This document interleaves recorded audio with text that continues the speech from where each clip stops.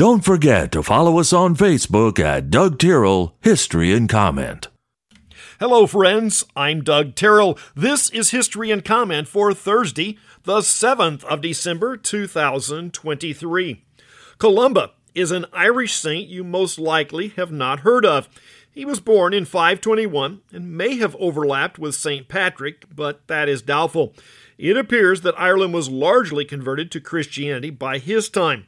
He studied and became a monk, then moved to Scotland and did missionary work there on the west coast. England was largely Romanized, but Ireland and Scotland were never conquered by the Romans.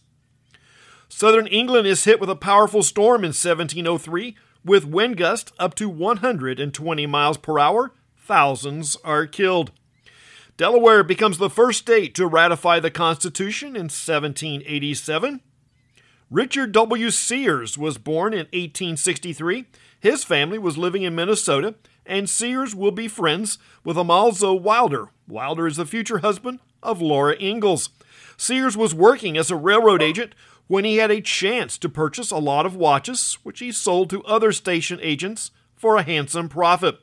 A humble beginning to what will become Sears Roebuck and Company. Mr. Roebuck was a watch repairman. Both men will leave the company by 1908. The first catalog in 1893 featured only watches. 4 years later, it will be 500 pages and feature a wide range of products targeted to rural America. 1904, the British government is conducting trials between coal and oil-fired ships. Oil will win out as it's easier to handle. Voice actor Clarence Nash is born in 1904. He was the original voice of Donald Duck. Bluegrass singer, musician, and legend Bobby Osborne was born in 1931.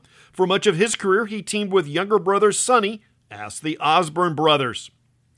Albert Einstein is granted an American visa in 1932. When Hitler came to power, he saw the writing on the wall and did not like his policies of extermination.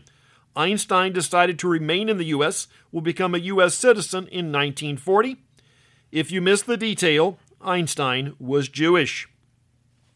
December the 7th is Pearl Harbor Day, in remembrance of the Japanese attack on U.S. assets at the base in Hawaii. The U.S. was having trouble, much as they did in World War I. Some factions here and abroad wanted us to stay neutral.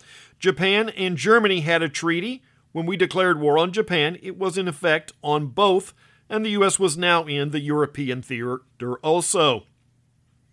I heard that flags are to be at half-staff for the day. This symbol has a long history and was meant for high officials. Today it seems to be becoming nearly a weekly event and has lost some of its significance. Singer Harry Chapin is born in 1942. Chapin is hard to categorize, and certainly he was not rock nor country, but something in the middle that was popular. Neil Diamond is much the same way. 3 songs stand out from a few others. Cats in the Cradle went to number 1 in 1973. Taxi, Sequel, and WOLD broke into the top 40. All 4 are a bit dark and depressed.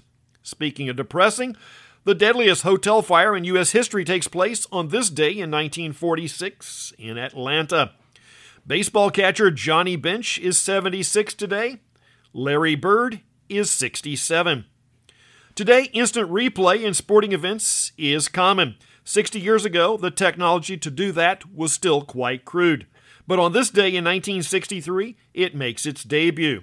At that time, it would have been on videotape and required a technician to stop the tape, rewind, and cue it up for replay.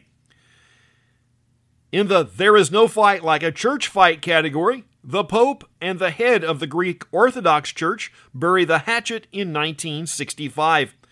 The two revoke the mutual excommunication that had been in place for 911 years. The last mission to land man on the moon is launched in 1972.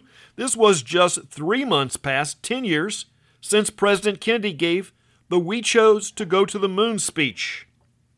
The unmanned Galileo spacecraft arrives at Jupiter after a 6-year trip. It was launched by a space shuttle mission in October of 1998. There was a story on the feed this morning of a dog in England who's been trained to track objects underwater. The goal was to pinpoint drowning victims.